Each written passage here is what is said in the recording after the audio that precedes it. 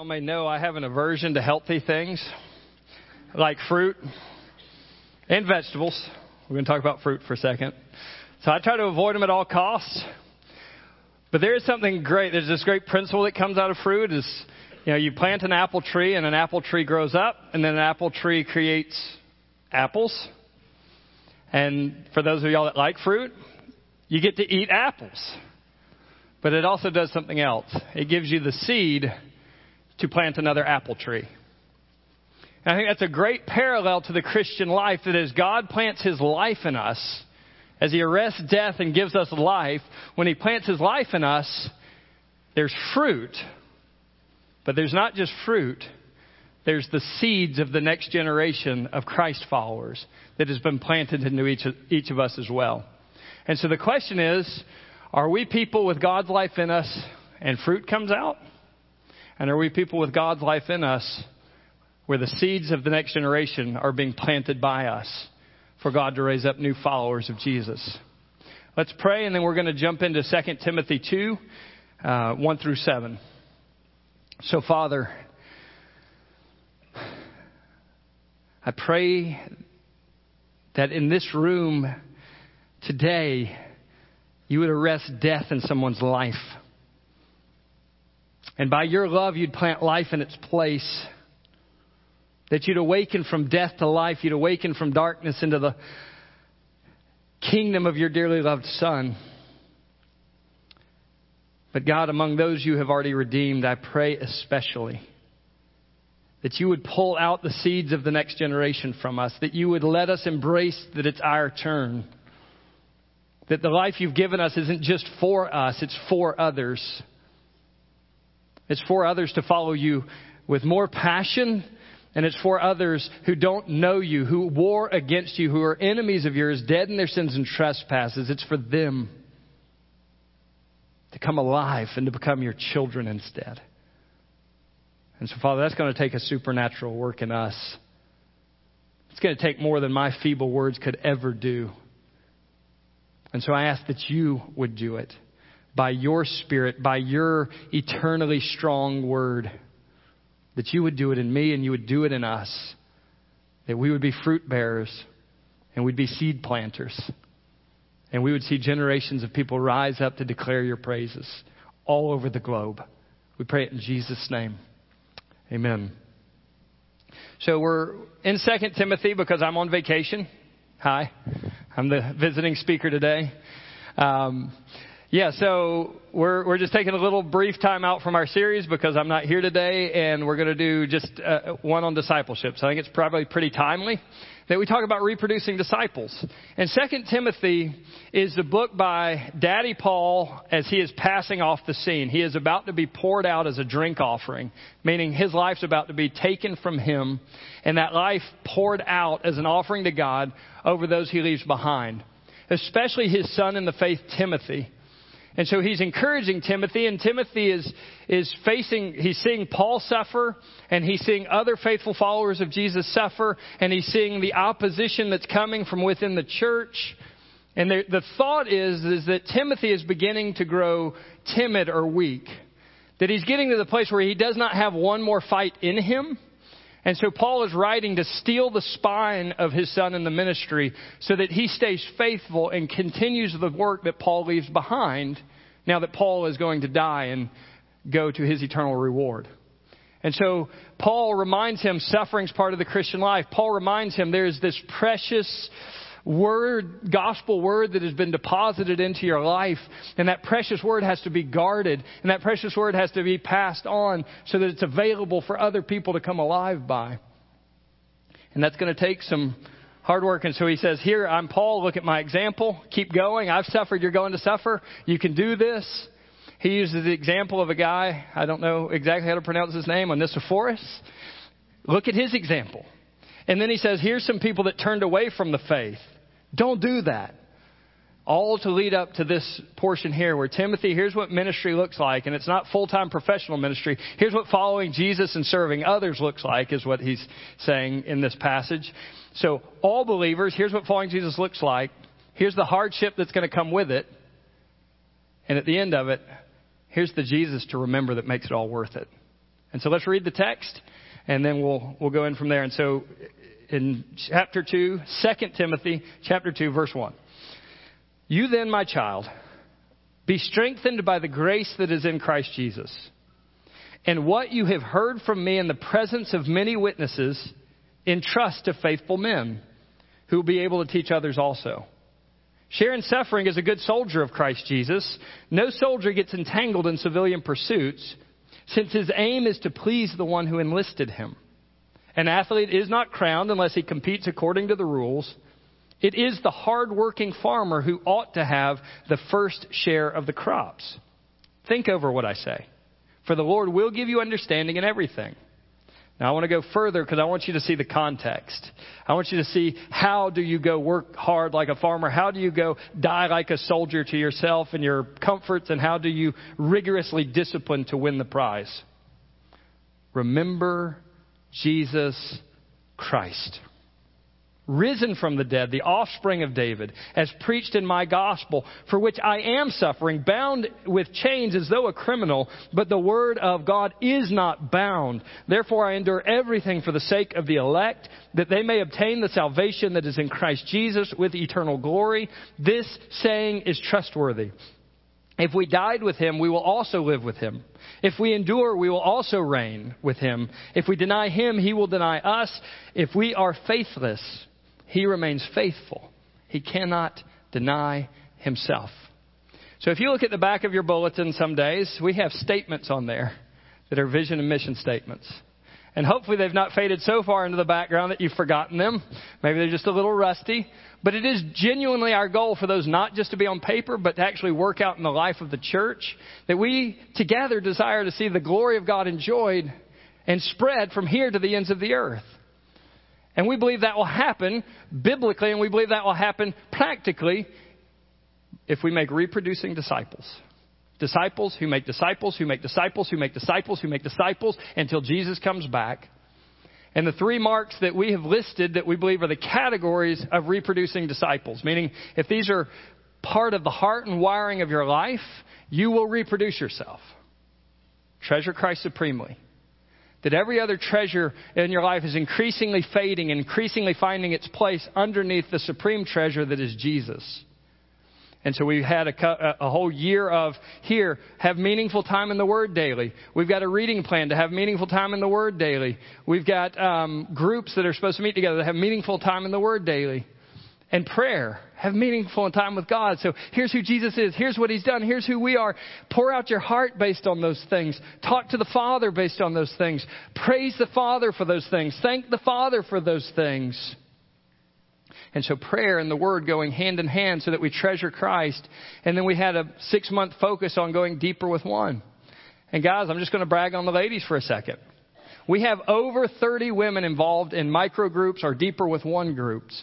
Over 30 ladies. Over a third of the women of this church. Guys, we got some catching up to do. So there are some guys meeting in these groups, but we want to increase that. Why? Because in relationship, showing the Word to each other, exposing our hearts and lives to each other, and placing a very specific word of Jesus into those places of our lives is one of the tools God has to make us more like Jesus. And so we treasure Jesus. We value relationships. Fostering genuine relationships of growth and change. Not genuine relationships of just football and chicken wings. Although, anytime you want to have me for football and chicken wings, I'm okay with that. Just make them good ones, okay? Don't give me all these fancy flavors. Give me chicken wings with buffalo sauce that's just spicy enough. And invite me over. We'll have a good time. But at meaningful relationships, that those are the contexts that God uses, that I want to help people love Jesus more, and they help me love Jesus more. And then engaging the lost in word and in deed.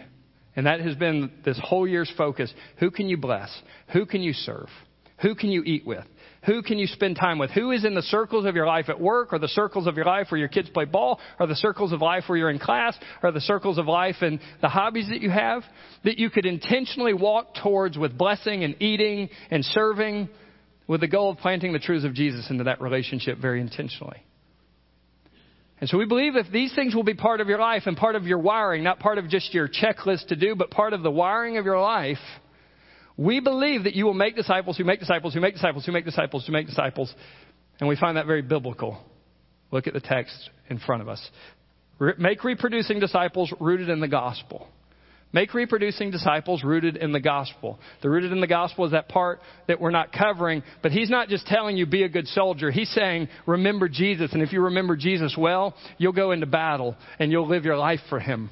Remember Jesus, discipline yourself like an athlete, rigorously clamp down your life to follow. The only way you'll do that, though, is if you remember Jesus.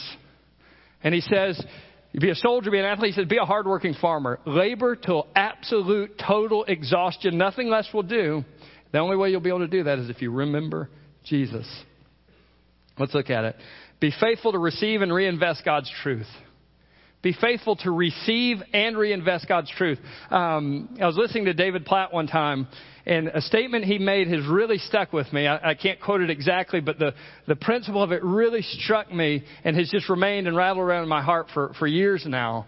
And his statement was, listen to a sermon like you're going to go and teach that sermon. Listen to a sermon like you're going to go and teach that sermon to someone else. And I thought, what a great thought. And it doesn't just apply to sermons. It applies to read your Bible in a way that you're going to absorb from it, but you're also going to go take and teach somebody this. You know, do your quiet times, do your Sunday school class lessons that way, and engage in your Sunday school time that way, and sermons just across the board. Because we tend to listen, and it's kind of maybe we're a little distracted, and it's one of those weeks where we don't pay a lot of attention. Or on those good weeks, we tend to listen, and you're like, what can I get from this? What does God want to say into my life? How can I be encouraged by this? How can I be challenged by this? How is God changing me by this? And that's great. But what if we just flipped the switch on and said, yes, I want to be encouraged by this word, and I want to be nourished by this word, and I want to be challenged by this word, but I also want to take this word and see how this word could be planted in the lives of people around me. How might God, by the Spirit, use this word to encourage someone else also, to challenge someone else also, to nourish someone else also? So listen, read, study, go to Sunday school in a way that you receive the word for yourself, but also you look for how is this word going to be used by God and the Spirit to help someone else also. Receive and reinvest God's truth. So Timothy has this sacred trust given to him in the word and the gospel. He's been given this gospel ministry by God, by the laying on of hands in the first chapter. And in the course of this receiving of the gospel word and receiving of the gospel ministry, suffering came up. Can you imagine that?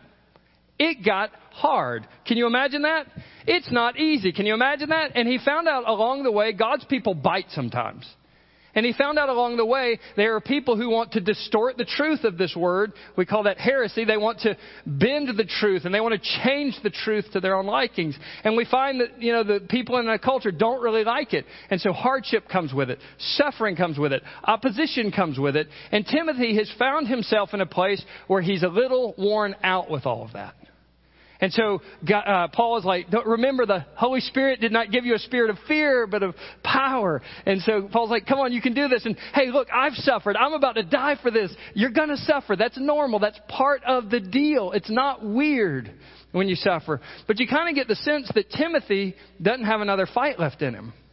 Like one more and he's done. And so Paul is like, you have got this sacred trust and you've got this ministry and you've got this Jesus press on. Don't turn back. Don't quit. And so he says, therefore, or then, my child then, which is really therefore, based on, hey, there's people that have turned back. Don't be those guys. There's this guy who has been faithful, and I have been faithful. Instead, be strengthened like we've been strengthened by the grace of God. And so he's challenged him. Here's where your power comes from. But before he does that, look what he reminds him. He reminds you, and he reminds me, and he reminds Timothy. Discipling relationships are not classroom relationships. They're not they're not professor, teacher, student, underling, understudy. It is a father-son. It is a family relationship in which we disciple. So it is not, let's go to the classroom, let's sit in the classroom, let's get instruction. It's let's go into life together. Let's love each other. Let's bind our lives together, and let's use those relationships that we have, in this case, father to son, to pass the gospel on in that case. So, son Timothy, be strengthened. I don't want to see you fall. Be faithful. I'm gone. I'm not going to be there anymore. Be faithful. And so look what he says, be strengthened. That is a passive word, not that you care. It is a passive word that means you must be strengthened from the outside of you in, not strengthened by pulling up your bootstraps and figuring it out on your own and finding your own strength deep within yourself. Be strengthened by something else. Be empowered by God. Be empowered by the grace of God. And so it talks about be dependent on God for your strength, because I know you don't have another fight in you. Be dependent on God for your strength, because I know you're scared. Be reliant on God and dependent on God, because I know it's hard and I know you're facing opposition. So be strengthened by God. And so the same challenges or the same encouragement is to you. Let God strengthen you by depending on Him instead of being weak in yourself or tired in yourself or even doing well in yourself, because that will eventually run out. So be ongoing, be continually strengthened. How? By the grace of God in your life. You see, I think we really weaken our Christian lives by only giving half of the definition of grace to each other. And so half of the definition of grace is your sins are forgiven. You cannot work for it. You cannot earn it. By grace you are saved through faith, and it's not of your works, lest anyone should boast. And that will forgive you of your sin. And you'll sin today, and it'll forgive you of that sin. And every sin, past, present, and future, for all of your life will be covered by the grace of God, by the work of Jesus. Yes, but that's only half of it. Grace is also a forceful power in your life to war against sin. Grace is also this power, this enablement of God to follow, this enablement of God to be holy, this enablement of God to run after Him. And so be strengthened by grace. Your sins are forgiven. Be strengthened by grace to go back into the fight, to be changed, to make a difference in the world, because it's a force, it's a power of God found in Christ Jesus. And so he says, be strong in the grace. And at this point in Timothy's life, there's not a Bible yet. There's an Old Testament, not a full New Testament yet. And so there's not a gospel word preserved. There's not a book preserved yet. There's some letters, and they're beginning to be compiled. But at this point, there's no Bible. And so in the church where Timothy serves and in the city where Timothy serves, there is heresy that is running rampant. And it is pulling the church in all these different directions. And so before the Bible is formed, the potential for the gospel word and the word about Jesus to be perverted is now rampant. So what are we going to do? How is there going to be, if we take the word and change it, and if we take the word and compromise it, and if we take the word and bend it, how is there going to be a word that gives life to anybody left? There's not a book yet. And so Paul says this to Timothy. In that case, here is how the word is preserved for every generation. Here's how the truth of the gospel and the truth of Jesus and the beauty of who He is and the wonders of what He has done, here's how it is going to be preserved, and here's how it's going to be passed on. And he says, what you have heard from me in the presence of many witnesses. What's the what? It's the gospel word. It's the word about Jesus. It's the word about what He has accomplished. So what you have heard from me. And guys, this is a great challenge for the church today. Even though we have the book, we kind of pretend like we don't. Because I can be a little more creative than, the book's a little dusty. I can be a little more innovative. I can't. Some people can be a little more innovative, and some people can just be cool enough that, hey, we don't need the book too much. I've got some really great stories to tell. We don't need the book too much. I can make a great, rousing, emotional appeal to you. We don't need the book that much. What a danger. What you've heard from me, even if you think it's boring, I hope you don't. What you've heard from me in the gospel word, that's your message, Timothy.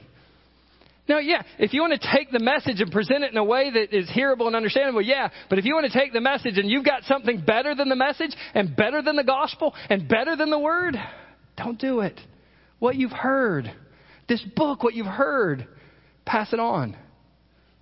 Students, one day, you're going to be where I am. I know it's hard to believe.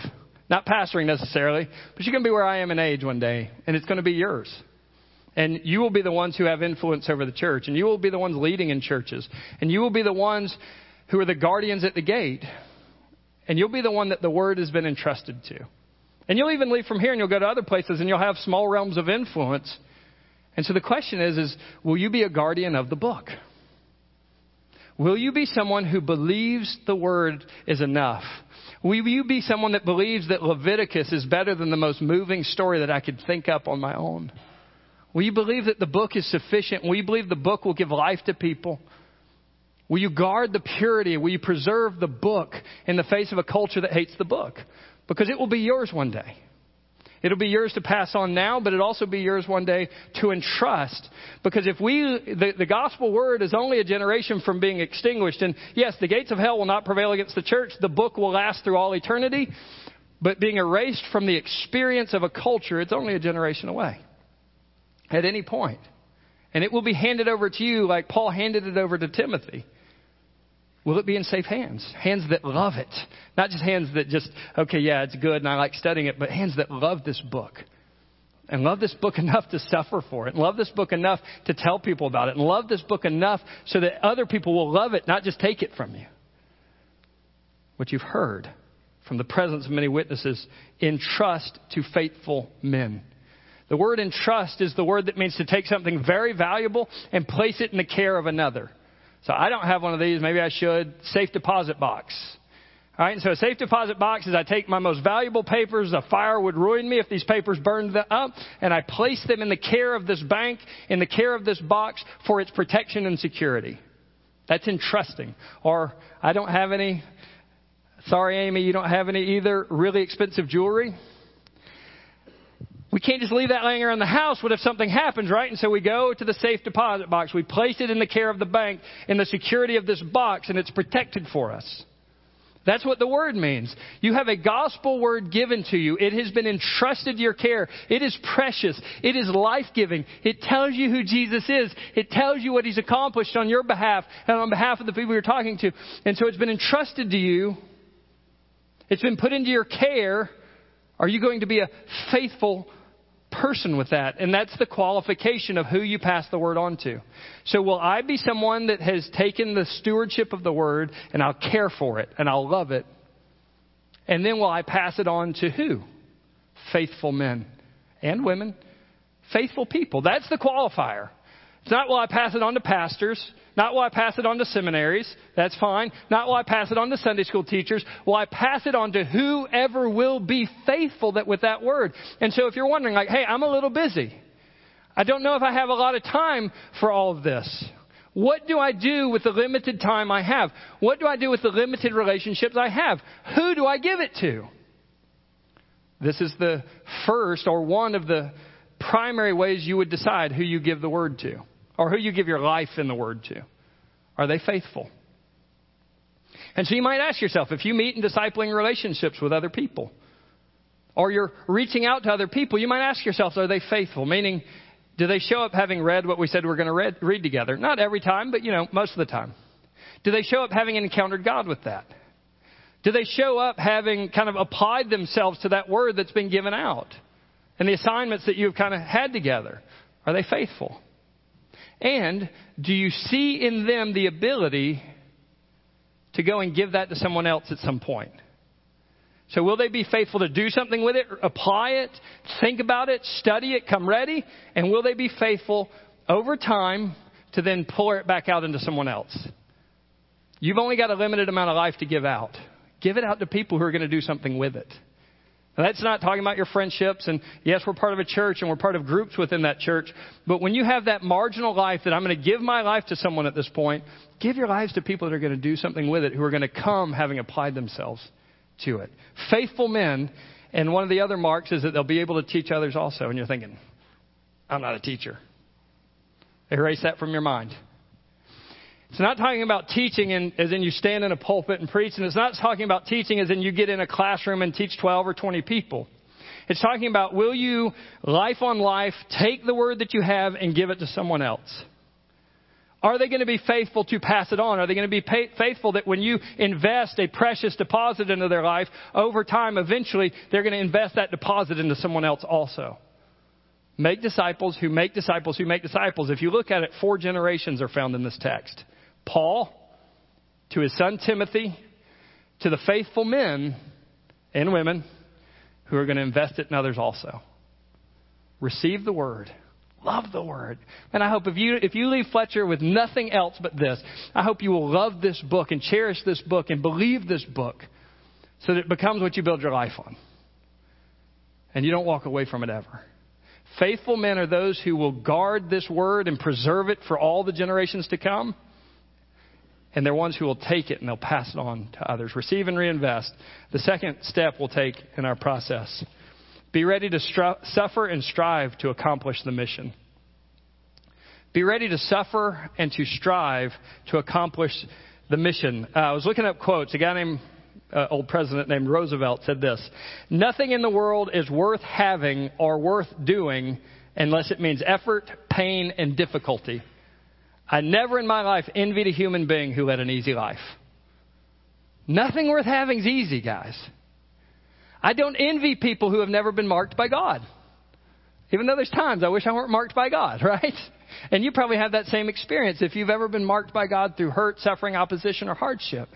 Man, I don't want it, but I wouldn't trade it now that it's happened.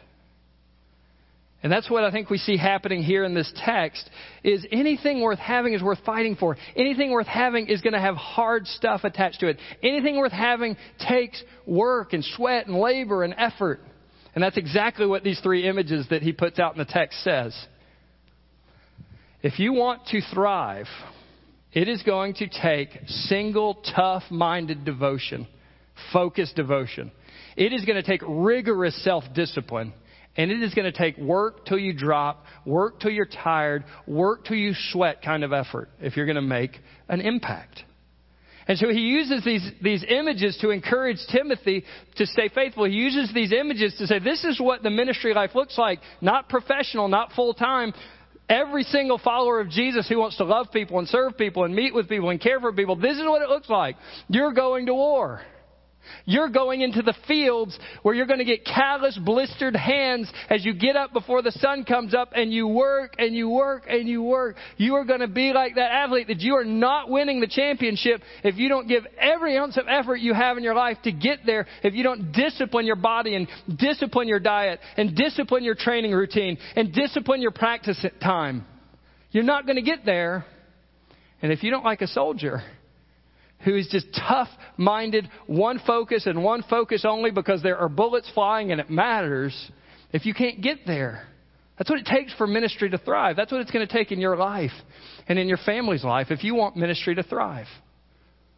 And so let's look at these images to describe ministry life. If you want to be effective, if you want to make an impact, it's going to take those things. So share in suffering as a good soldier. Look at chapter 1, verse 8. Do not be ashamed of the testimony about our Lord, nor of me, his prisoner, but share in suffering for the gospel by the power of God. Look just after our passage, verse 9 of chapter 2. For which I am suffering, bound with chains as a criminal. But guess what? The word of God's not bound. Do you see that? Share in suffering. What he's encouraging Timothy is the opposition you're facing is not weird. It's biblical. Because all who desire to live godly in Christ Jesus will suffer persecution. It's not weird. It's biblical. Through many tribulations, we must enter the kingdom of heaven. Guys, I'm sorry if nobody told you that. Like, I really am sorry if somebody gave you a gospel that did not have suffering attached to it. Because it's not the real one. You're in a fallen world and you're in battle with a fallen world. And so I'm sorry if nobody told you, look, it's going to be hard. There's going to be trials attached to this. There's going to be opposition attached to this. There's going to be hurt and pain that will be along the road of Calvary. But remember Jesus. Remember Jesus in the gospel I preached to you. Remember that even if you're faithless, he is faithful because he can't deny himself in you. Share in suffering. And so he's saying, Timothy, join in with the fellowship of the sufferers that you're now a part of. Share in that suffering with us. And he uses the imagery of a good soldier. The ministering lifestyle has a lot in common with a war lifestyle. If you would like to serve people, and it's not really a choice because you're called to it. It's not really a choice you're saved to it. It's not really a choice because all who believe in Jesus are followers of Jesus. All who followers of Jesus are servants of people and servants of Jesus. And so it's kind of required. But if you're going to do that, it's going to be a war time, and it's going to have a lot more in common with war than peace. And so share in suffering like a good soldier. Share in suffering with this single-minded devotion. And Paul's like, please do not long for the peacetime days. Please, Timothy, don't get your mind distracted by the peacetime days. That's the kind of stuff that gets you killed. So don't do it. Soldiers have this singular devotion, and Paul's like, have a tough-minded, single-hearted devotion to Jesus. That's what it takes. Because no soldier in the middle of battle has any other thought than, how do I please my commander? And in our case, how do I please the one who bought me with the blood of his cross?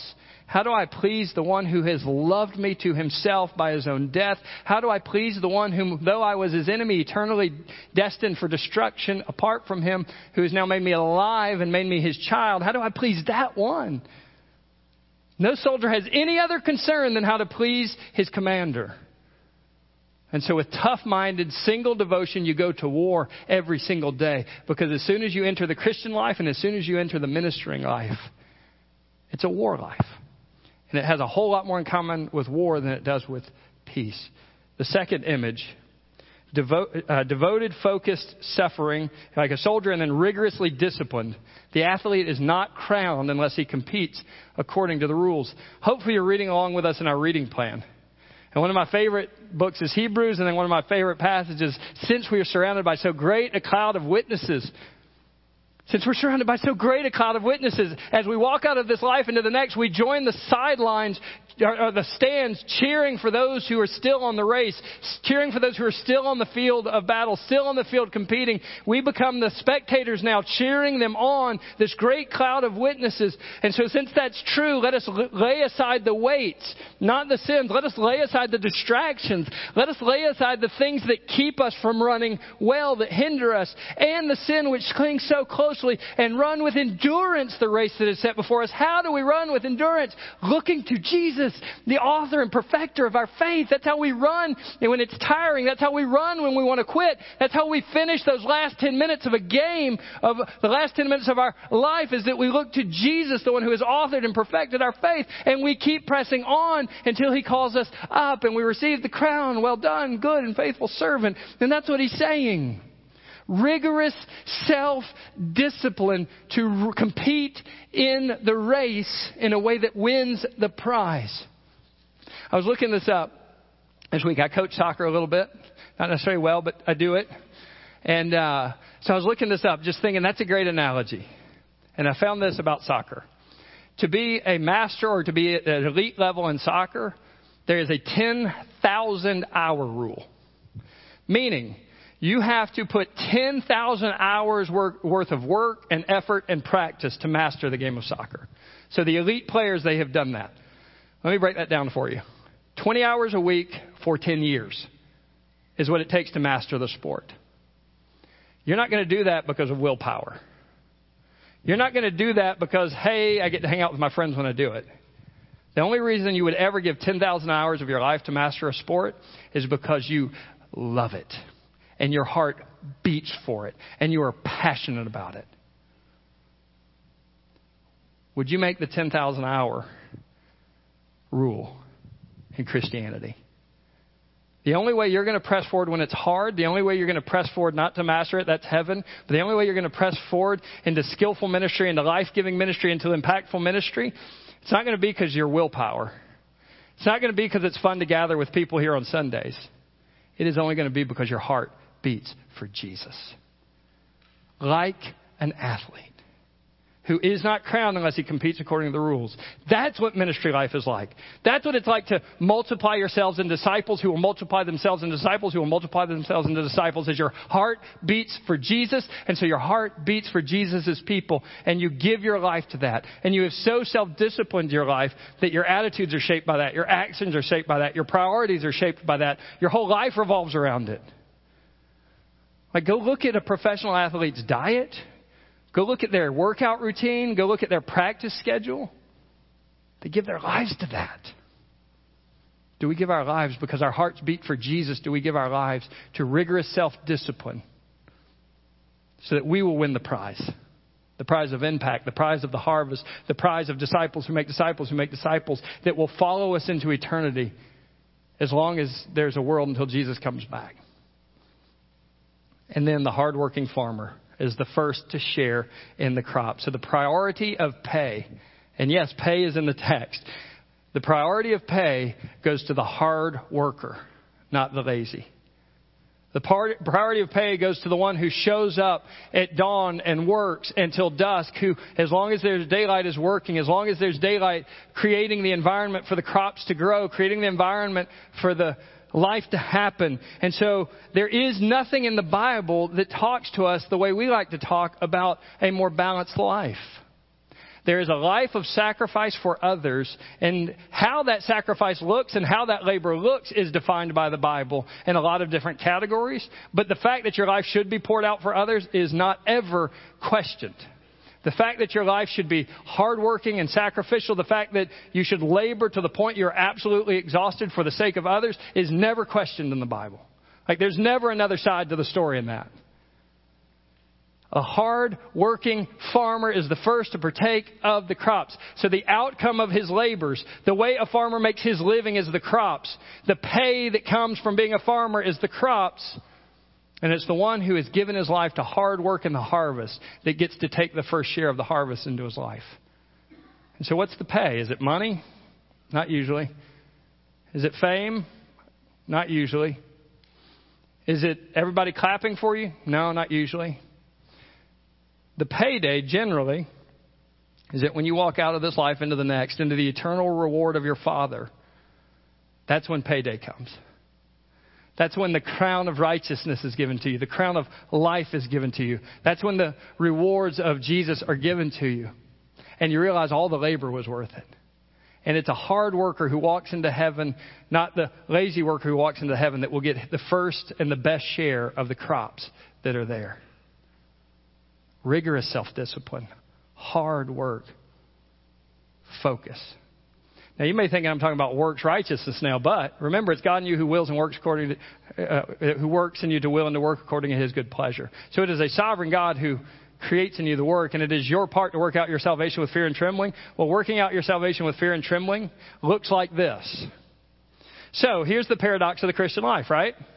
I rest from all my works because of the work of Jesus. All right, I'm good with that. I rest from all my works because of the work of Jesus. I have no more works to give.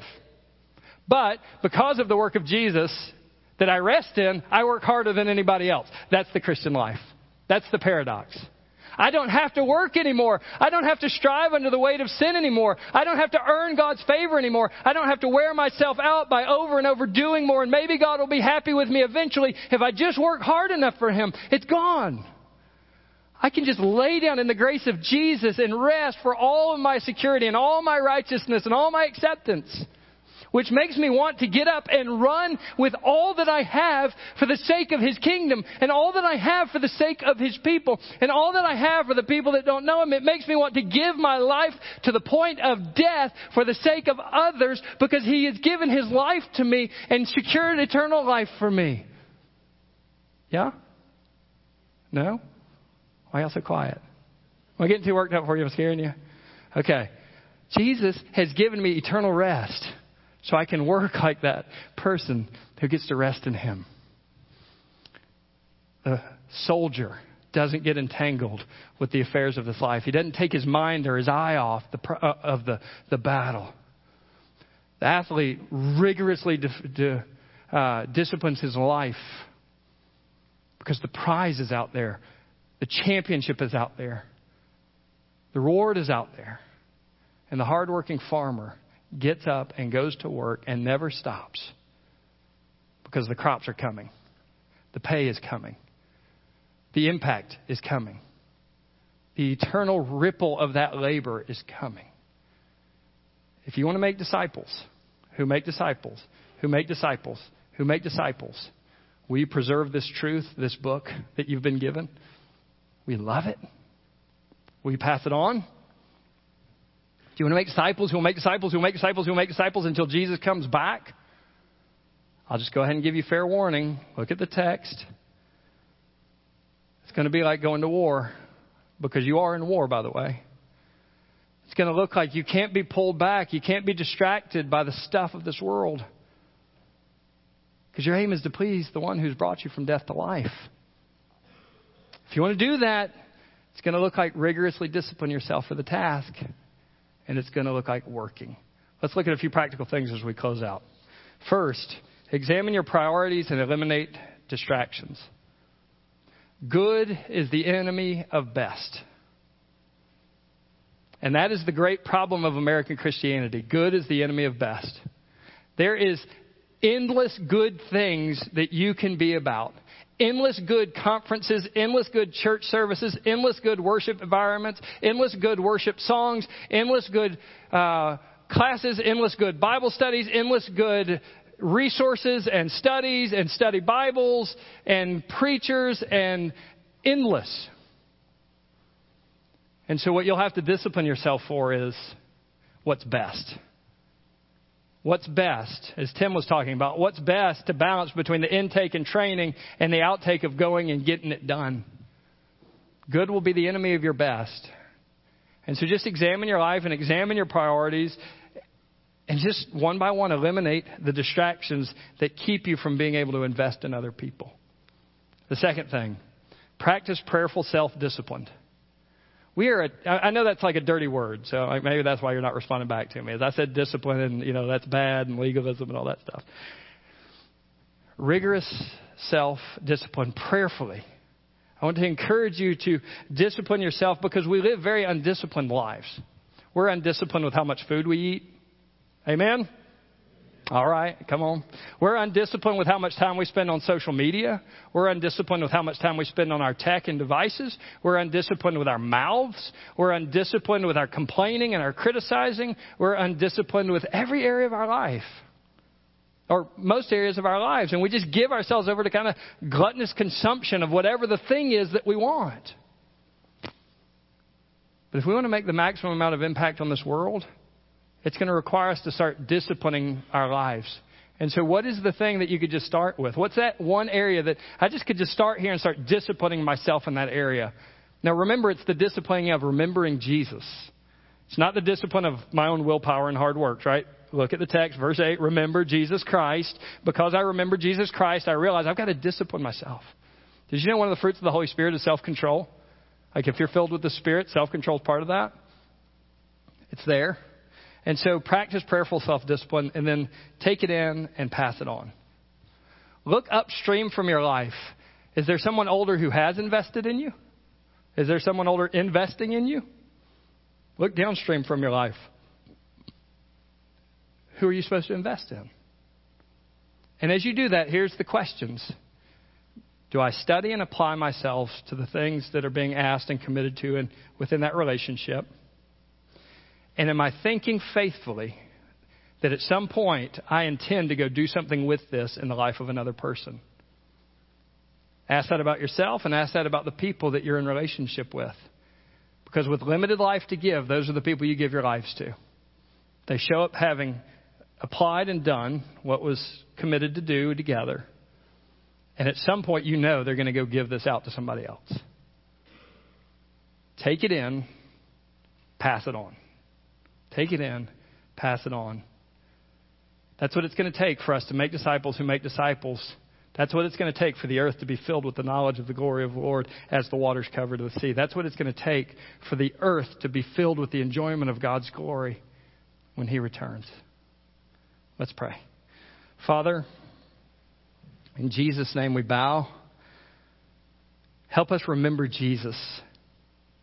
God, that's really enough. Help us remember Jesus. Help us remember this gospel. Help us to remember this death to life gospel. Help us to remember this word. Help us to remember this Jesus who gave us a gospel before the ages began and who has manifested Himself, who is the Savior, who His appearing has brought life and immortality in His gospel. Help us to remember this Jesus that when we're faithless in those moments, You're faithful. Help us to remember that if we have died with Him, life is ours forever and forever and forever. Help us to remember that enduring, like this text talks about enduring, means reigning one day forever with Him. Help us to remember Jesus Christ and then go give our lives to others. Help us to be those kind of people. We pray it in Jesus' name. Amen.